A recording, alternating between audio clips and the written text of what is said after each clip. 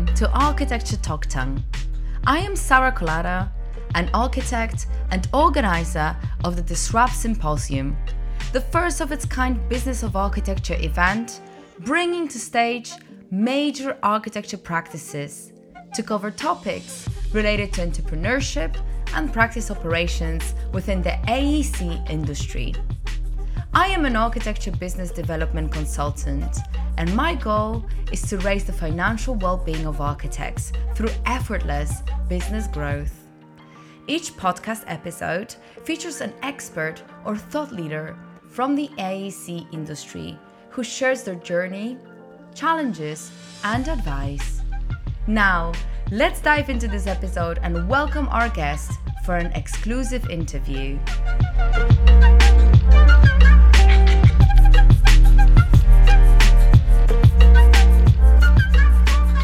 Hello. This is Sara Kolata with Architecture Talk Tongue. Today, I have one of my favorite writers, architecture writers on the Talk Tongue. Really exciting. One of your favorite? You are my favorite. So Niall Patrick Walsh, I was reading your writing when I was at school, still architecture school, when you were writing for Arc Daily.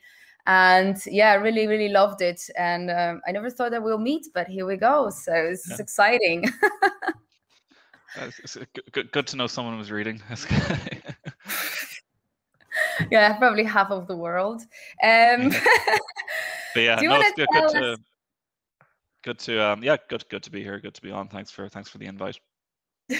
Thank you. Do you want to tell us a little bit about yourself? And I know that you're not working for Arc Daily anymore, and that you're up to some new exciting ventures. And it would be great to talk a little bit about that as well, as it ties into research study and things like that, and really interesting findings.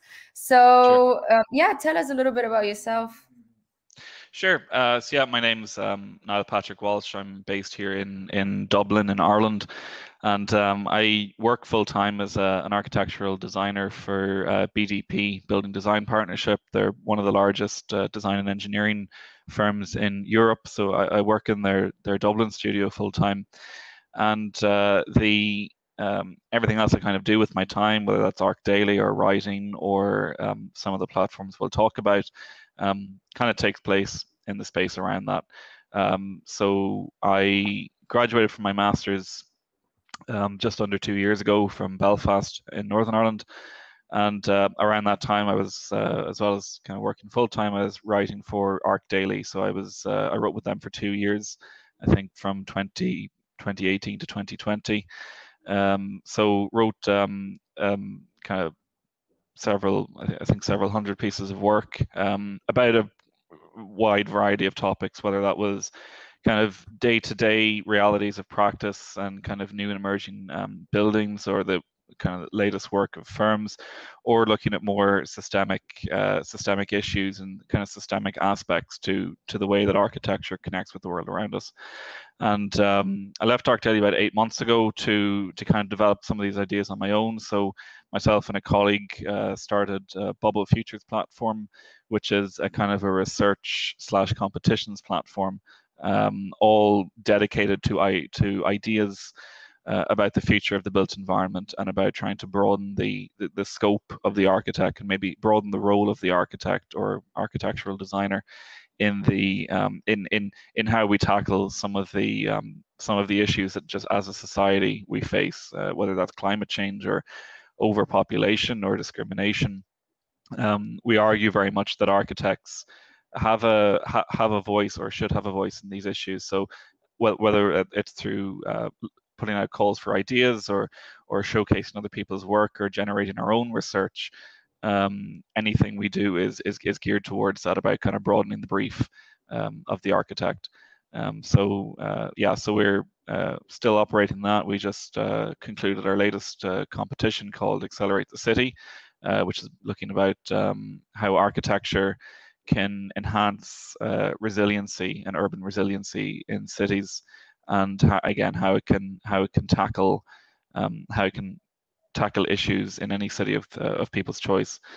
So that's kind of where I find myself at the moment between BDP and between these kind of, you might call extracurricular things outside of practice.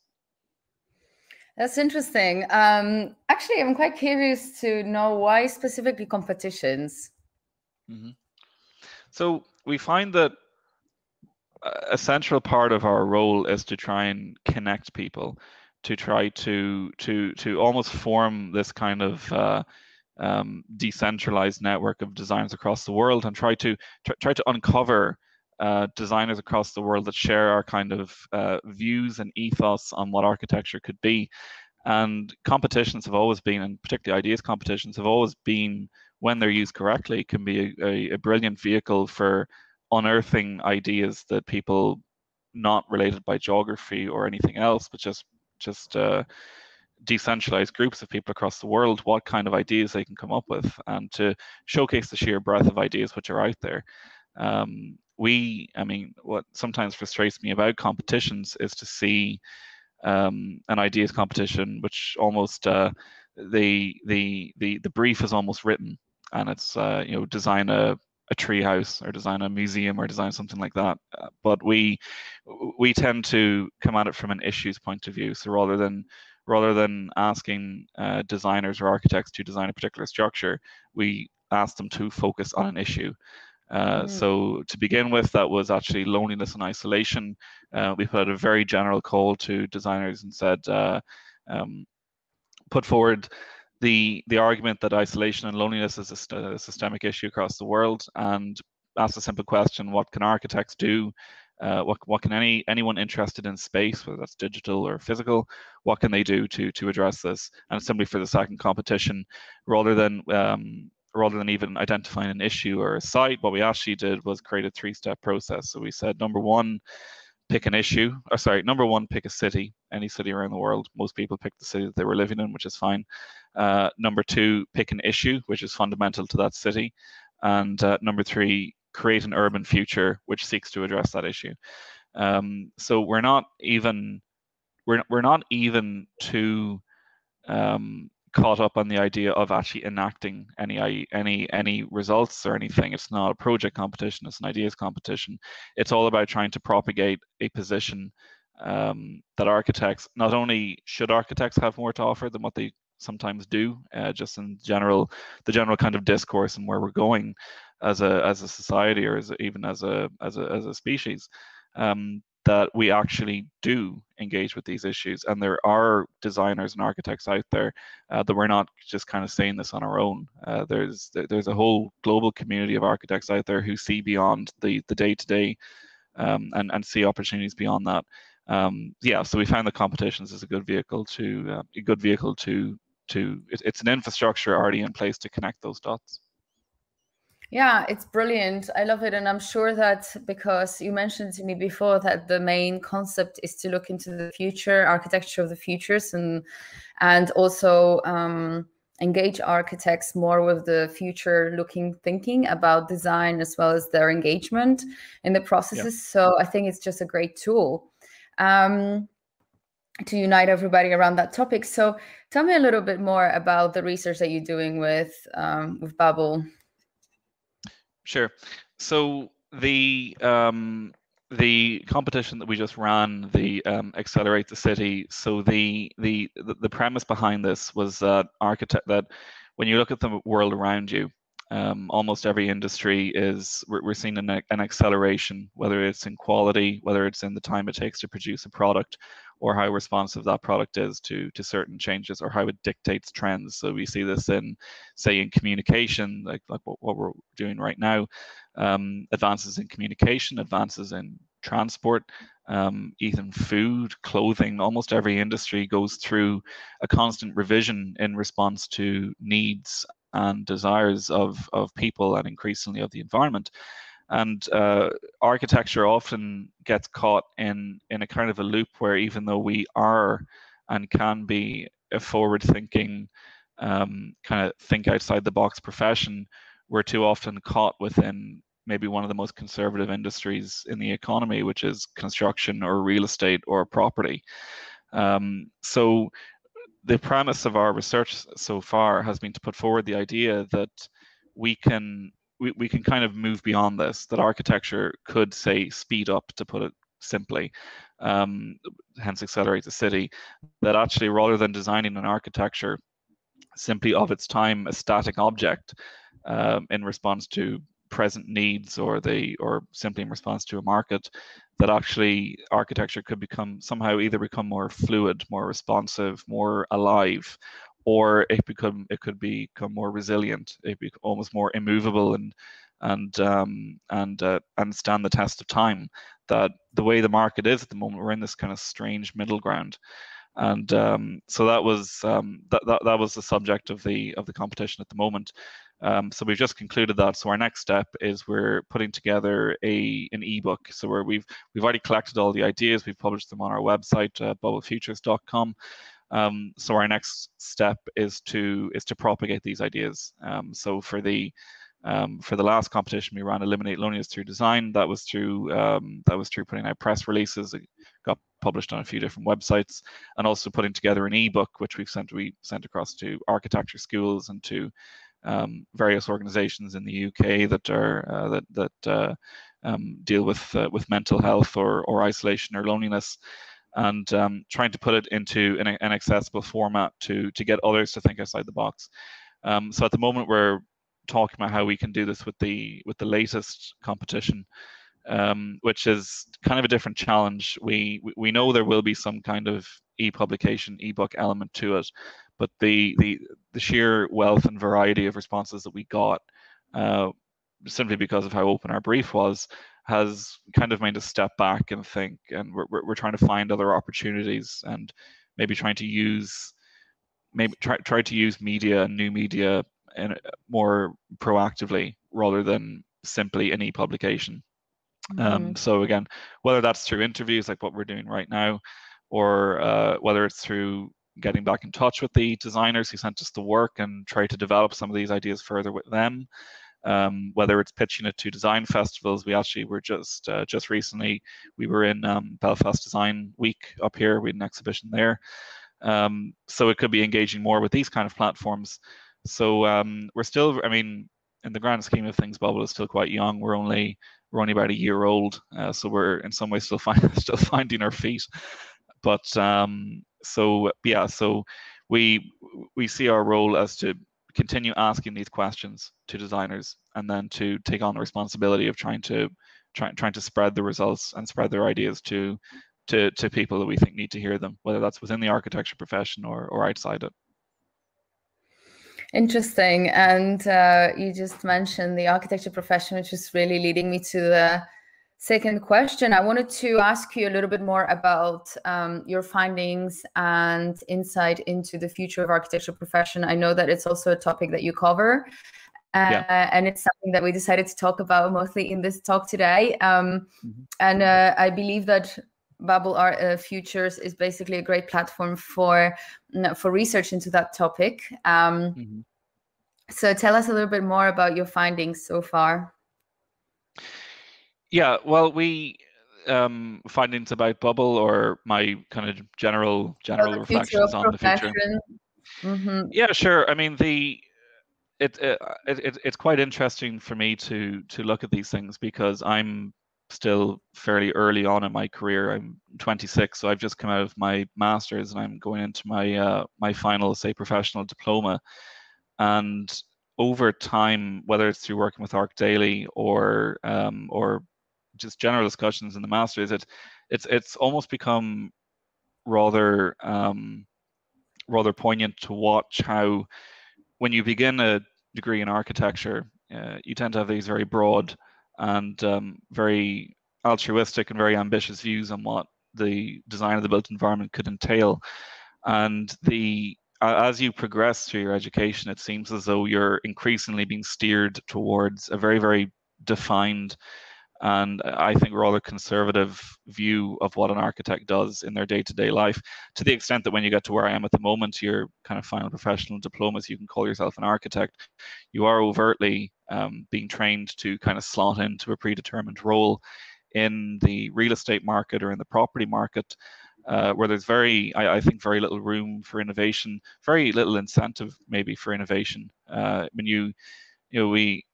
it speaks to a broader anomaly that our entire economic system, particularly in the West, but probably globally, when you center your economic system around growth and continuous growth and the need to continue increasing profits and to increasing share prices, etc., you tend to get sucked into a kind of a status quo. And particularly in the property market is always almost seen as a bellwether as to how an economy is performing. So architects have rather found themselves in this position where our role is almost responding to the kind of speculations of a developer or a hedge fund or even domestic clients. And when you look at the education that we went through and the sheer volume of ideas and sectors and disciplines that we engaged with, actually, I think someone who put this very well was Liam Young, I spoke to at Arc Daily, I think it was over a year ago. And the way he described it was that when you graduate from an architecture degree, if you walk into a bar, you could feasibly hold an in-depth conversation with a philosopher or an economist or an engineer or an artist or a novelist or a politician. As an architect, you're trained to see the world in such broad terms and to make all these connections that other more specialized industries don't have the room or simply just don't have the time or the role to look at, and that there's a dichotomy there between what we are capable of and what we actually do.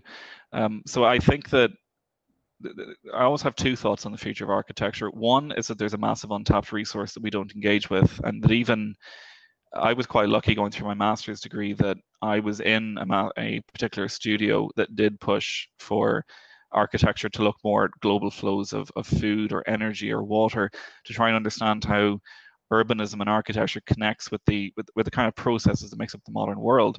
I think there's a tremendous untapped resource, mostly untapped resource for architects to engage with these issues and again step beyond the design of a medium-sized building. And the other concern I have, which is often floated, which is that we might have to do that anyway, because the role that we often find ourselves in is almost exactly the kind of role which is ripe for automation.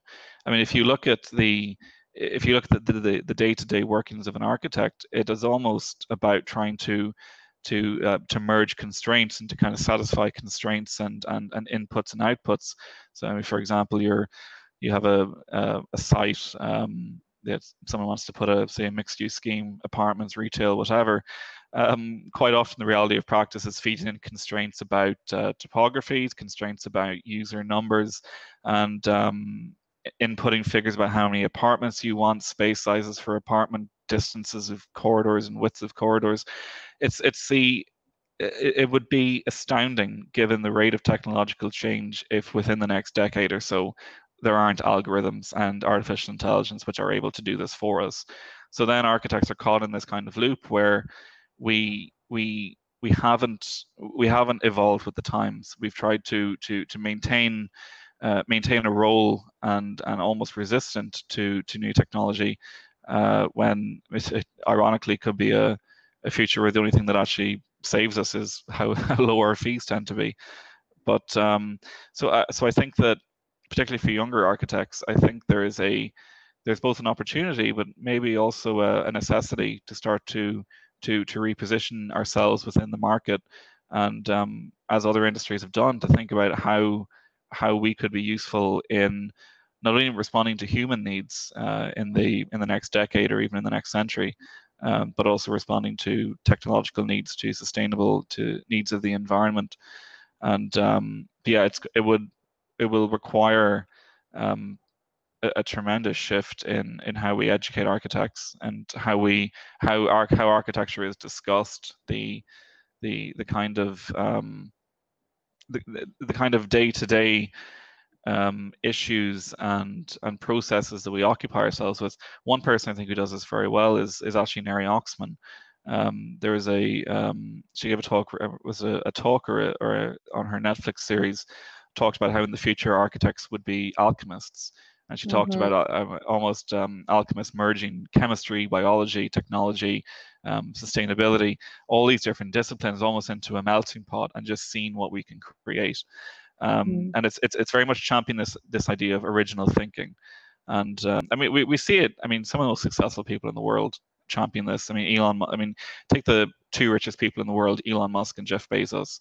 They actually both they occupy themselves mostly with very different sectors, but their philosophy is very similar. Elon Musk calls it first principle thinking, and I think Jeff Bezos calls it step one thinking.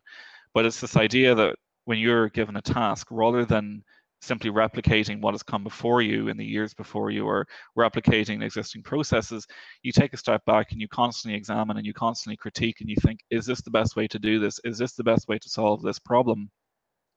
And I think architects, by the nature of our education, are set up for that realm of thinking. But too often we find ourselves trapped in the latter, which is a simple repetition of what has come before us. I think that mostly defines a lot of what architects do today. So I think that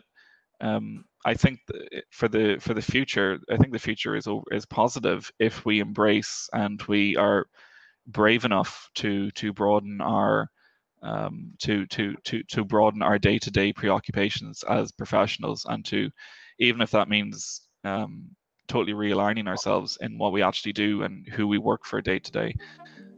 Architecture Talk Tank is sponsored by the good people at Integrated Projects, a team of architects and technologists focused on the digitalization of the built environment. Did you know that there are more existing buildings in this world than websites? Yet only 0.0001% have been digitized. In response to this, the Integrated Projects team launched BIMIT to digitize any space imaginable. Offices, homes, mechanical spaces, you name it. Now any architect, engineers, or reality capture specialists can convert their 3D scan into LOD200 BIM, just in hours, not weeks or months. Why does this matter? Well, now we can accurately view, verify, and quantify the spaces that we design, build, and operate. To learn more about BIMIT, visit www.integrated-projects.com/Sara Kolata. I love you saying that, because really it's sort of like the driving force behind all my work. And I know you know that because we had loads of conversations about it. For those of you guys who are listening, and if you haven't yet listened to my new podcast, I talk about that in the new podcast, which is called Profitable Architect Online. Shameless plug, sorry. But the point is that actually it's really, to me, it's almost tying into the concept of business of expertise, which we see emerging more and more in so many different industries right now, especially in business, but also marketing and self-help and a lot of other things. It's really when the expert sort of creates a personal brand and goes really into helping others and providing value through whatever their level of expertise is in their area. And it's through info product, essentially. It's just an info product industry. So it's either researching that topic, providing a lot of value, but also coaching and training on that topic. And it's proven to be an extremely successful model. And I think the reason for that is that the world out there is oversaturated with sort of monothematic disciplines, and it's no longer enough to be yet another architect in the sea of 17,000 architects around the world, because that defines us merely by, yes, we provide design services, we can build your house, and what makes us different from one to another, it's not defined. And I think that more and more people, especially with the overload of information, with the technology, with possibilities, it's more valuable to us to connect on a level of what you're really passionate about and what is your expertise. And that expertise doesn't come just from experience, but also what was the research that you just deep dived into, knowing completely nothing about where would that take you. Maybe you did it for your master thesis to pass the exam, but then became obsessed, right, about it and wrote a book or some extensive research. And those are those moments where we really find what triggers us and what interests us. And unfortunately, on the traditional path, a lot of times we just like drop it and then go into a new role. Okay, now I'm a technical drafter or whatever at an architecture practice, and you drop what you really loved and what you were interested in a way. Sometimes we manage to integrate that through our designs or through our research or writing or whatever it is. But point being is that I think the industry altogether still doesn't cultivate basically that uniqueness which we all have inside, which makes us different by default. And quite honestly, there isn't a single other person that's had the same journey to becoming an architect and to realizing, what that actually means, what architecture means and what being an architect means in the whole world. And I think that when we see all these different cross-disciplinary architects that are doing incredible things, like Rachel Armstrong has had a huge, tremendous influence on my life. She's literally an architect, microbiologist who works in a lab, and she's developing this sort of like how do you call it? The primary, a cell structure when it's just one cell, like amoeba, so bacteria.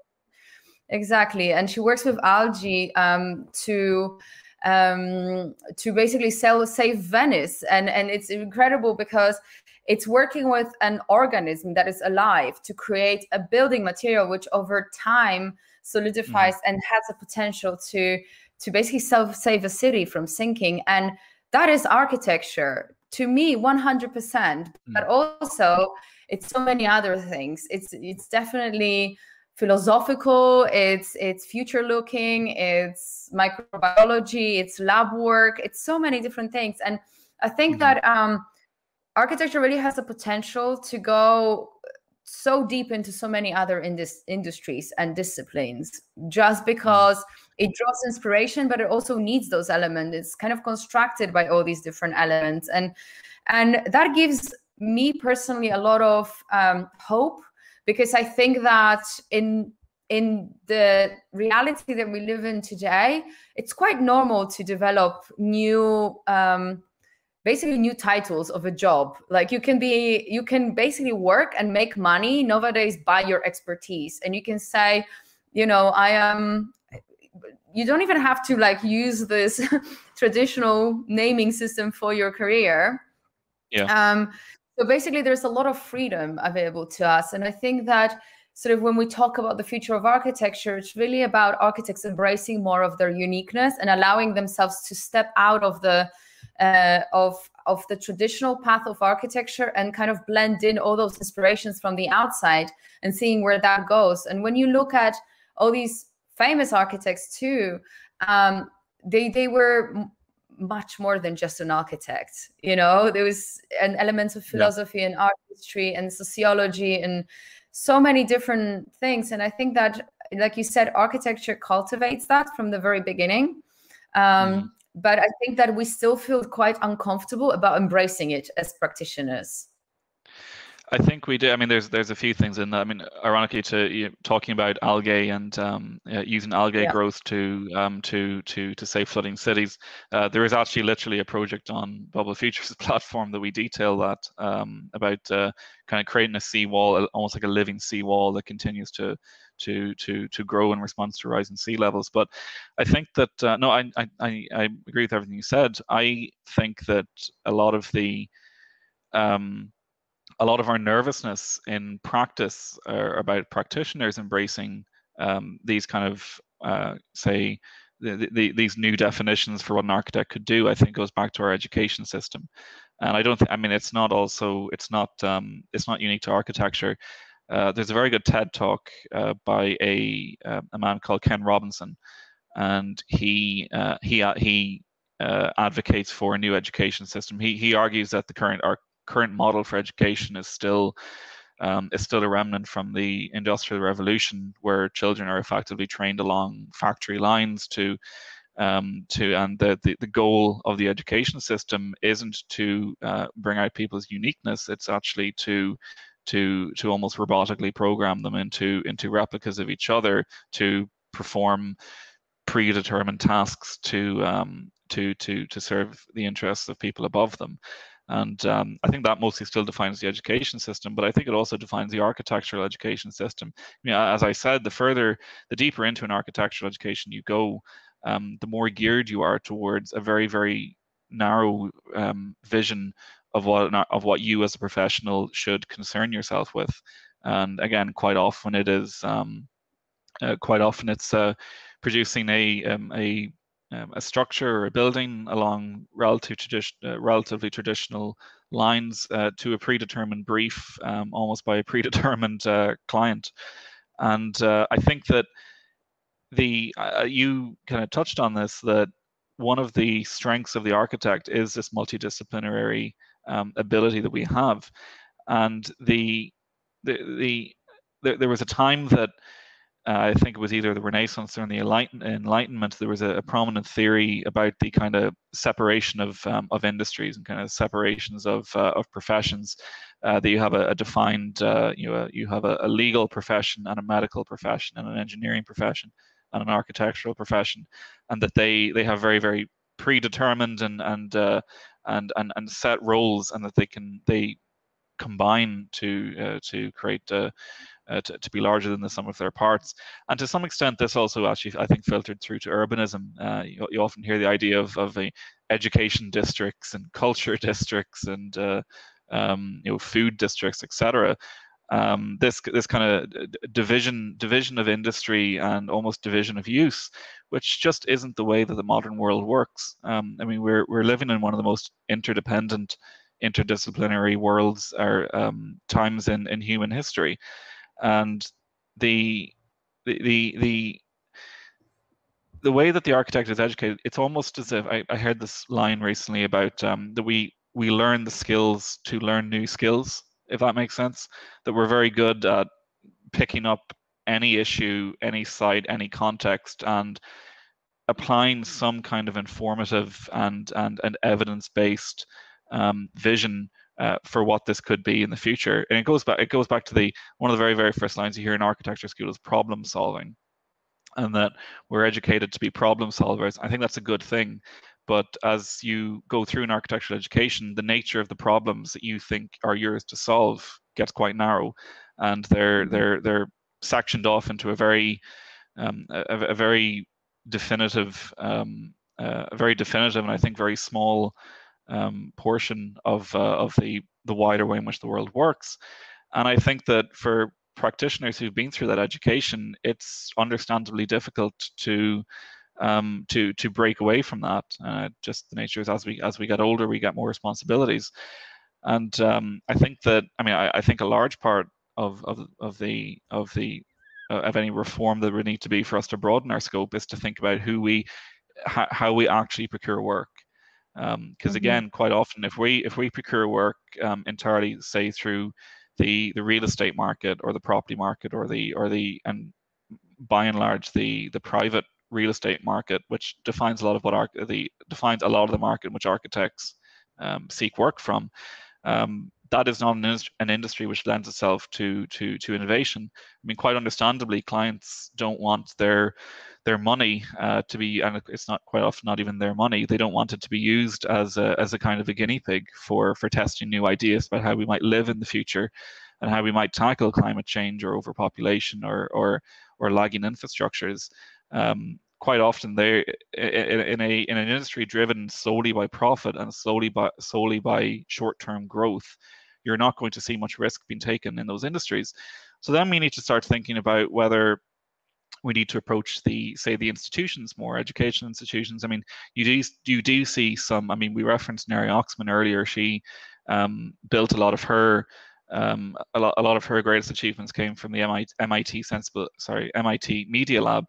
And I was thinking there was also Carla Ratti in the MIT Sensible City Lab. there are some examples of the institutions taking that mantle of innovation.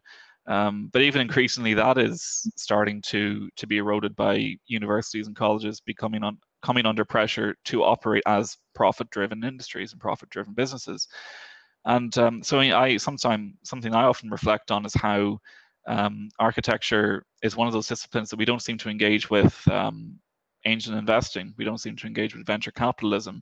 I wish that these larger issues didn't have to be left to the private market, but if you look at almost every other successful business or almost every other innovation, whether it's social media or whether it's technology or retail, quite often, or transportation or even Airbnb, quite often their genesis is in somebody with a vision pitching an idea and to a group of people who see potential, often very wealthy people who see potential and who are willing to fund it. And exactly. if the institutions aren't going to fund these ideas, and increasingly governments aren't going to fund these ideas, and there's no hope of us innovating in the real estate sector, maybe we do have to start doing what other leading industries are doing, and speaking louder about our visions and ideas about how we can create a more sustainable, equal, and stable world, and pitching these to startups and to people and individuals and organizations which actually lend themselves to innovation, rather than trying to hollow innovation out of a market that just doesn't lend itself to it. Sounds like someone has to start a VC fund for architecture. Yeah, I mean, I'm the furthest from a venture capitalist supporter you'll probably find, and yet it's difficult to see any of it. The only other hope you would have is for institutes such as the United Nations, the European Union, or even national governments. But increasingly, with the way that our political environment is going, it's increasingly difficult for governments to take risks on new ideas. I mean, an example was I think it was 2010 when Barack Obama poured billions into a solar startup called Cylindra. They were trying to develop a new solar cell which would produce an unprecedented amount of power for considering its size or considering its cost. The US government poured billions into it, and they were ultimately undercut by, I think, the Chinese government funded a rival, which were able to bring something to market which is much cheaper, and Cylindra almost went out of business. That was a political lightning rod for Barack Obama for the rest of his presidency. His political opposition would point to this one example and say, here's an example of how he was either accused of cronyism or else he was accused of being this radical Marxist leftist who had this fairy tale vision of the future of energy, and that he can't be trusted with the economy, etc. It's increasingly more difficult for governments to actually fund innovation, and I think that's it's a dangerous. It puts us on dangerous ground, because we're only now waking up to the consequences of the way in which we have built our economic model, and to some extent the way we funded urbanization over the last 100 years. We've found a way, and even the way that we build and sell commodities, the goal is to make things cheaper and cheaper and cheaper and more efficient, and we've almost entirely ignored the climate cost. And we're at a point now where the responses and the level of change we're going to need in order to reverse some of these trends is going to be massive, and it will require massive sums of money, massive investment, and massive visions. Almost, I mean, Elon Musk's vision of Mars is even one example. Radical solutions to very intricate problems. And to bring it back to architects, I think architects are one of few professions who are perfectly placed for that. But we find ourselves, I think, overall in the wrong market, and in a market that isn't, I think, going to contribute to those solutions. I actually think is mostly part of the problem.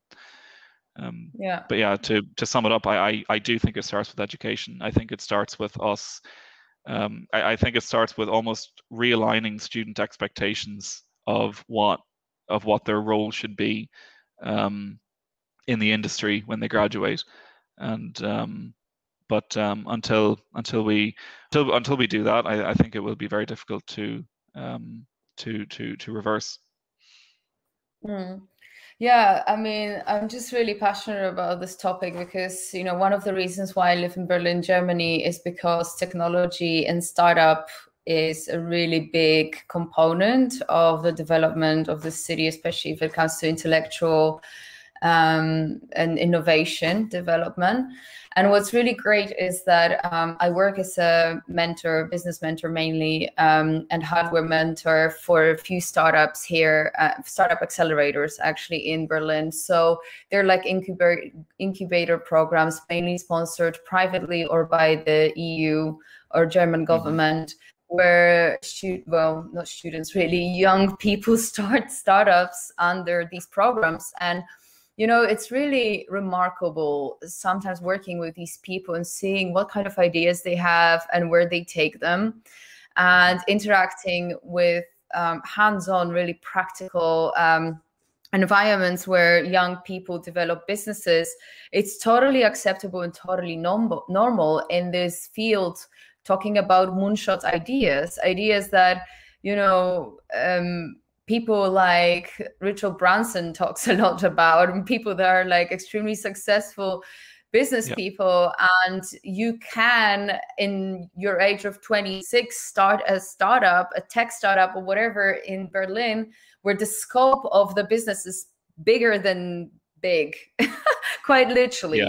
And these people are encouraged because it has to do either with AI, with mobility, which German government puts a lot of money in. And I find it being so close to architecture that it's almost incredible that there is so much innovation supported by governments and the system altogether in the aspect of mobility, which obviously has to do with, you know, with cars, planes, trains, anything to do with infrastructure. But not the build environment. And we really are somehow, like, as a whole industry, behind. And so that innovation is not supported. Like, we are literally spending our days and our whole careers imagining big things. Like, we work on these utopian ideas and all sorts of things, right? With urban scale and also architectural scale, which is big enough. And yet somehow there is nowhere in this, there is nobody quite important to listen to these ideas to somehow facilitate growth of few of them. And that's normally what happens in the tech world. I mean, big business people are literally fishing for young, innovative ideas that they can put money into to see them grow. And that's how businesses, like you mentioned, Airbnb and Uber and all these things, that's how they emerge. And, you know, they do start with a great vision, but very little money or possibility. And then it's not just that it booms out of nowhere. It's not Zuckerberg's kind of claim to fame idea. You know, in every single one of these startups, there is a lot of investments that back those ideas up. And when you start looking into statistics, which is something I do a lot right now, like when I'm interested in a business, I will look into the Series A and B funding, and just to realize that, like, Series A is mainly raising money just for the idea. So you come to someone and you say, well, this is my idea, and here is some research to back it up, and that these companies can get 4 million for just developing an MVP, like before you even know if this is going to scale. It's remarkable. And this is basically the possibilities available in industries that are so close to architectural industry, and yet somehow our industry, and you know, yes, it's education, but also there's something missing with the link between generally business development, business expansion. Where can we take those ideas? How can we better serve communities, not to just come up with utopian solutions, but actually truly implement them? And we don't hear many of these projects happening because they don't get the backup, the financial backup needed. And I think that also obstructs our research and how far we can go with research, because if there is not enough money to develop that innovation or sponsor that innovation, then there's just so much we can go, like so far we can go as architects actually looking into innovation. And what is the solution? I mean, it's a huge problem. It has to do with politics, education, with the system, with institutions. But I think that one way in which I personally found a way to sort of go about it is to get interested in VC funding, get interested in technology, and see how you can combine the two to develop architectural ideas. Because at the end of the day, that's exactly what an average startup does. Like, they have an idea to do with in some way bettering someone else's life, and whether it's through an a phone app, or a service that they provide that is computerized, somehow digitalized, and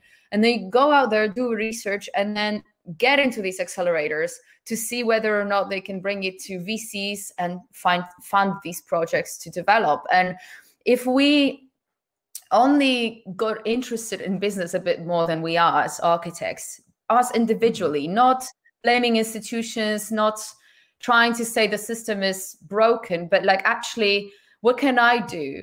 And this is what I try to encourage everyone to do, is start reading business books, start looking at how the business industry develops, how the tech industry develops, and also mobility, I think, is a great example to look into.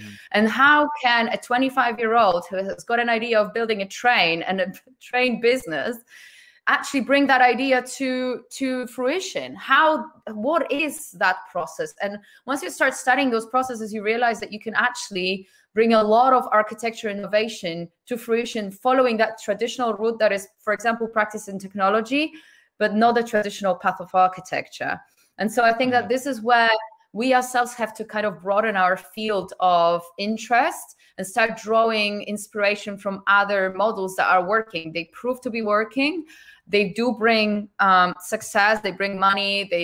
They are growing, but also there is a lot of help available out there for businesses like that.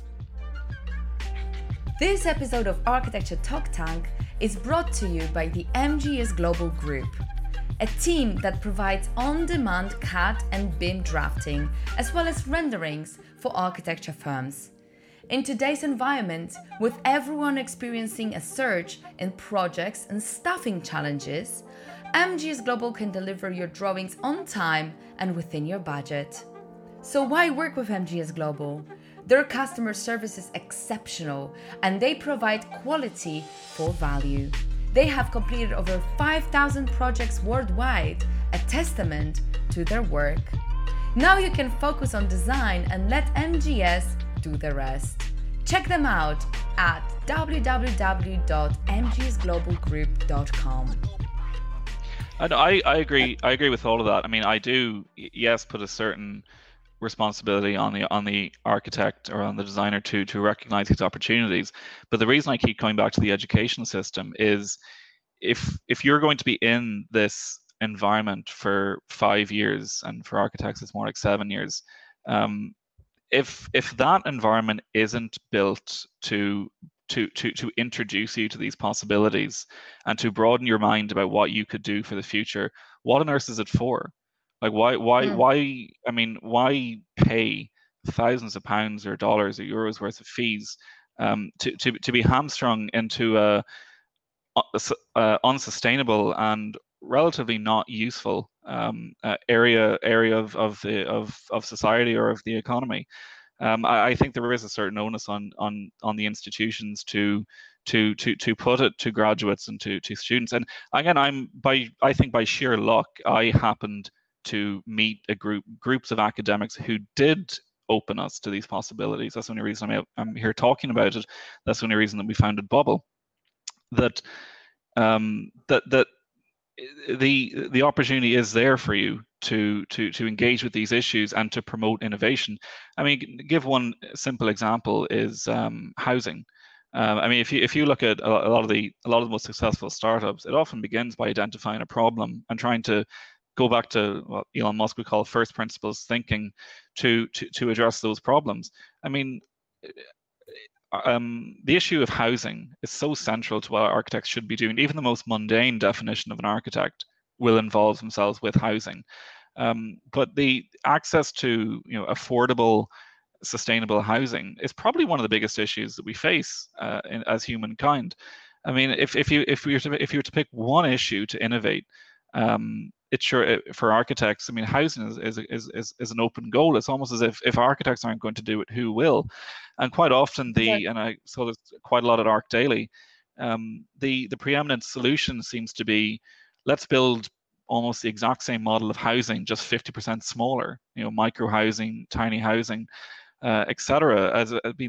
That's not a solution. That's, if anything, that creates. I mean, in particular, I think COVID has shown some of the mental health implications of just radically reducing the physical size of the space in which we live are probably drastic. And some people dismiss it as saying, oh, we need to build smaller houses because we're running out of space, which is insane. We're not. Cities themselves don't take up space. If anything's taking up space, it's mostly the food systems and in fact mostly the farming and the food systems used to support those cities. It's not related to the size of the spaces in which we live. But if you were to take that kind of response, the tiny, some people want to live in smaller houses, that's fair enough, go for it. But the putting forward the solution of the housing crisis as reducing the size of homes, that's not a first principles way of looking at things. That's very much looking at the way we did things yesterday and just making minor tweaks to it. If we really want to solve that issue, we have to go back to the fundamentals of how we build, what kind of materials we use, for what purpose are we building, and thinking about the nature of the things that we build. I mean, is it still the right approach to just build this kind of shell shelter that we populate ourselves? Does housing, whether it's apartments or larger houses, do they need to become more active or more responsive?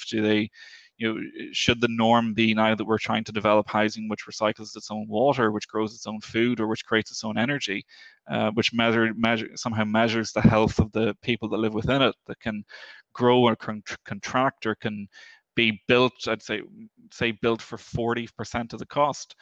There's all these deep questions around housing, which would be of major benefit not just to architects but to the world. I mean, imagine what it would do for the world if the cost of housing was able to decrease by, say, 50%. I mean, you would probably end homelessness overnight. Imagine the human potential you would unlock if you were able to give, whether it's government or the institutions, where if you were able to at least give citizens the security of a dignified place to live. Imagine the human potential you would unlock from that. I mean, these are the kind of things that as architects we should be running through our mind. And again, I don't place the blame on architects. I place the blame on the system through which we are educated. And again, that's why I think any change in this system has to go back to that. Back to that system, and back to just the principles and the positioning that we experience from academics. And it's not even to blame academics, because mostly the academics are responding to curriculum set by, say, in the UK it would be the RIBA. I mean, to a certain extent, universities are kind of hamstrung by what they can teach, because they have to maintain, they have certain criteria they have to hit with the RIBA and with professional institutions. But yeah, I again was, I think, lucky that I landed myself in a few of us landed ourselves in a tutor group, and with a group of professors that did encourage us to think in broader terms like this. But that was not only that was very much the minority position, even within our university cohort, whereas I think it should be the majority position. And so I think that if as a body or as a profession we want to reform the way in which we work, I think we need to start with education. Absolutely. And it's just something that it's not really about blaming the system, but we have to also understand that the system is there to support one goal. It was basically created so that we get chartered, so that we don't go out there building buildings that are not legally formed and basically don't obey certain legal rules. And there is a purpose behind all of this, and I understand. But if we go around as architects basically calculating our worth only dependent on whether or not you've got already qualified and you have that REBA Part 3 or this and that charterhood, and you've been put on the list of these architects, and then go around and say, to people that maybe didn't do that because they chose an alternative career in architecture, that they're somehow a failure because they didn't comply with that system, then we're literally running around in circles, completely missing out the point of what's going on. And what's going on is that this system, there is an absolute purpose behind why it exists, but you don't have to just follow that and play by the book with everything. Well, you can, you can do that, but the point is that there's a lot of other ways in which you can serve and help, and there is a need for that innovation. And so by all means, we cannot limit anyone who's trying to innovate or help or bring value with their background in architecture, but maybe choosing a different alternative route to achieve the results or to help. And we cannot just mark that as failure. And I find that to be a big problem in the industry, is that I understand it takes us so much energy to get educated in the system. It's 7 years of this, it's so much pressure and stress and everything that we have to go through, that of course we value very much that piece of paper that they give us at the end if we pass it. But we cannot say that this is the only thing that makes you an architect, and that it's the only thing that basically you need to practice architecture. Because I myself learned under architects that have been building incredible buildings, and actually by education were anthropologists, moved to a country where they can serve and started to build incredible, beautiful structures, which are fully blown buildings. And they do get permits and everything, but they have never went to architecture school. What do you say to that? If you're judging on people that are doing this just because they didn't go down the traditional architecture path, then something's wrong with your understanding of how you can serve the world, I believe. And I think that this is really somehow where we have to confront ourselves and our own values to understand, like, okay, well, even if you chose a traditional way, which I've got nothing against, it's like, if it's serving you, that's fine. But I think that there is a lot of gaps that system is not serving, like all these things we mentioned in this talk, and that there is a really important need for people to step up their game and somehow start facing those gaps. And that's what innovation means. And a lot of times it means that you have to come out of your comfortable seat and put a different hat on and become someone you're not trained to be in order to actually bring that innovation forward. And this kind of ties back into our personal understanding what it means to be an architect, I guess, and our personal reason why we would drive that innovation. And do we stay in the traditional path or do we innovate? That's also a question here. Yeah, no, I agree. And I mean, honestly, I see no reason why we can't do both. I mean, I think that there's much more room for us to innovate. I don't think that needs to come at the expense of architects and designers fulfilling the role they already do. I mean, if you get a tremendous satisfaction or worth out of shaping people's environments, even in the most traditional way as we do at the moment, I have no problem with that. And I think that's a valuable use of time for people who are good at it.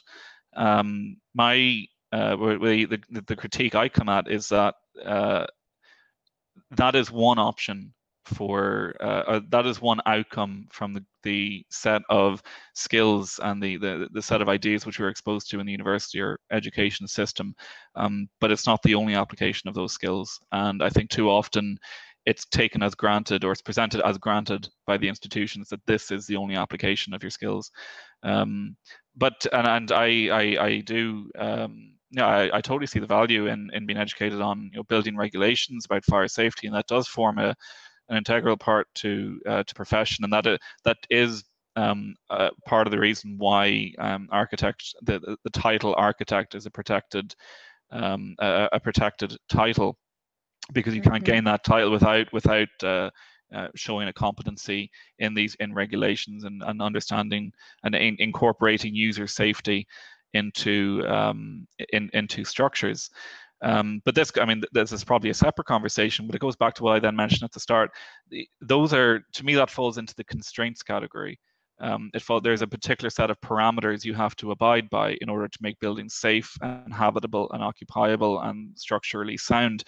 That if you look at the rate of change and the rate of advancement in artificial intelligence, where you already have you already have systems which are able to, who almost a decade ago were at chess, were beating some of the greatest chess grandmasters, and now is it AlphaGo, or that it's regarded as one of the most complex games in the world. It has millions of different moves you can make. That an AI system was able to beat the world champion at that. That's actually, it sounds totally different, but it's the same application. It's applying a set of rules and constraints onto a condition of certain parameters. that can apply to the architecture industry as much as it applies to anything else. And I think there's a danger of, or if you're talking to if I'm talking to the traditional architect, I think it is a danger that a lot of the role which they a lot of the role which is currently dependent on for architects in the design and construction of buildings could be automated in decades, maybe even in years, who knows. But it's certainly, we're nowhere near immune to it. There's often an argument I hear that because architecture has its basis in the arts, that it's somehow more it's more future-proof. If we did have our basis in the arts, we might be more future-proof, but the day-to-day reality of architecture isn't even based in the arts. It's based mostly in regulation, in finance and profit, and trying to attain a certain amount of figures, whether that's spatial figures or occupancy figures or financial figures, trying to overlay them onto a given parameter, which is often usually a building site, to certain constraints.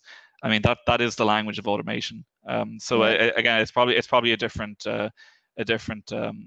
discussion for another day, but it also adds to this layer of future-proofing the profession, and trying to expand our role in a world where AI is increasingly consuming some of the traditional roles that we used to occupy. Absolutely. Oh, thank you so much for this great conversation. Not at all. Thank you.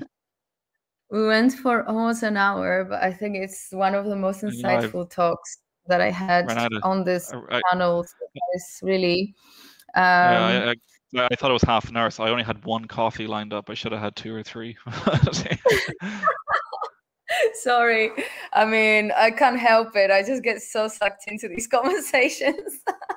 They're important. They're important conversations. They are increasingly being had. And the one thing that does make me actually optimistic is that I talk about, because I think I've sounded probably quite negative throughout this whole thing, but one of the sources of optimism I often found that at Arc Daily was that if I particularly in the last kind of year that I was writing there, I had a lot of editorial freedom.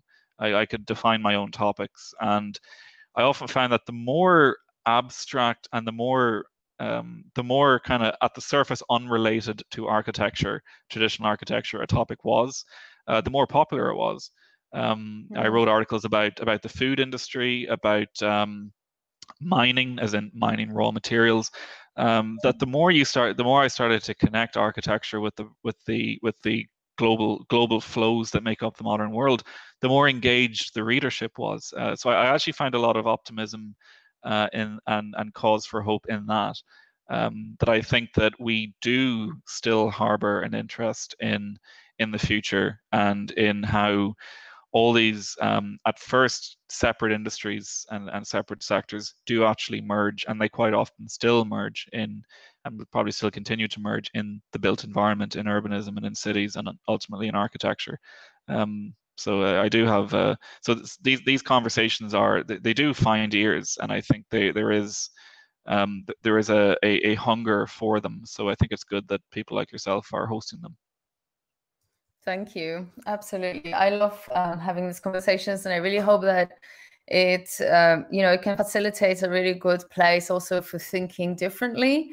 And it's definitely early days, but I'm looking forward to see what happens out of this, with this community, and also following the careers of the people that are coming onto this platform as well, because practically everyone's changing the world of architecture in their own unique way. And sometimes it receives criticism, but there is nothing wrong in being different. And this is basically the message I'm trying to cultivate here. And I really hope that everyone, in one way or another, can allow to absorb that message somehow, because it's not to criticize the architects that have been really indoctrinated in that traditional path. I just think that learning from other people and learning from other models and being innovative, even if you end up franchising your architecture business, which is kind of unusual, but even if you do that, it's not to say that that's not architecture anymore. It is. It's just not how you do it. Yeah.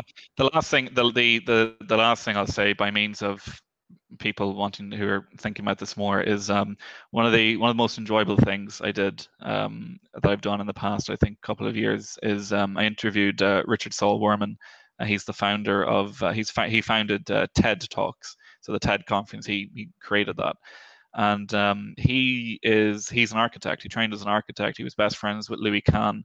I think his mentor was actually Charles Eames, and he studied architecture back in, I think, the 1930s. I think he's in his 80s now. He lives in Florida, and he studied architecture, spent his early years in architecture, and then departed to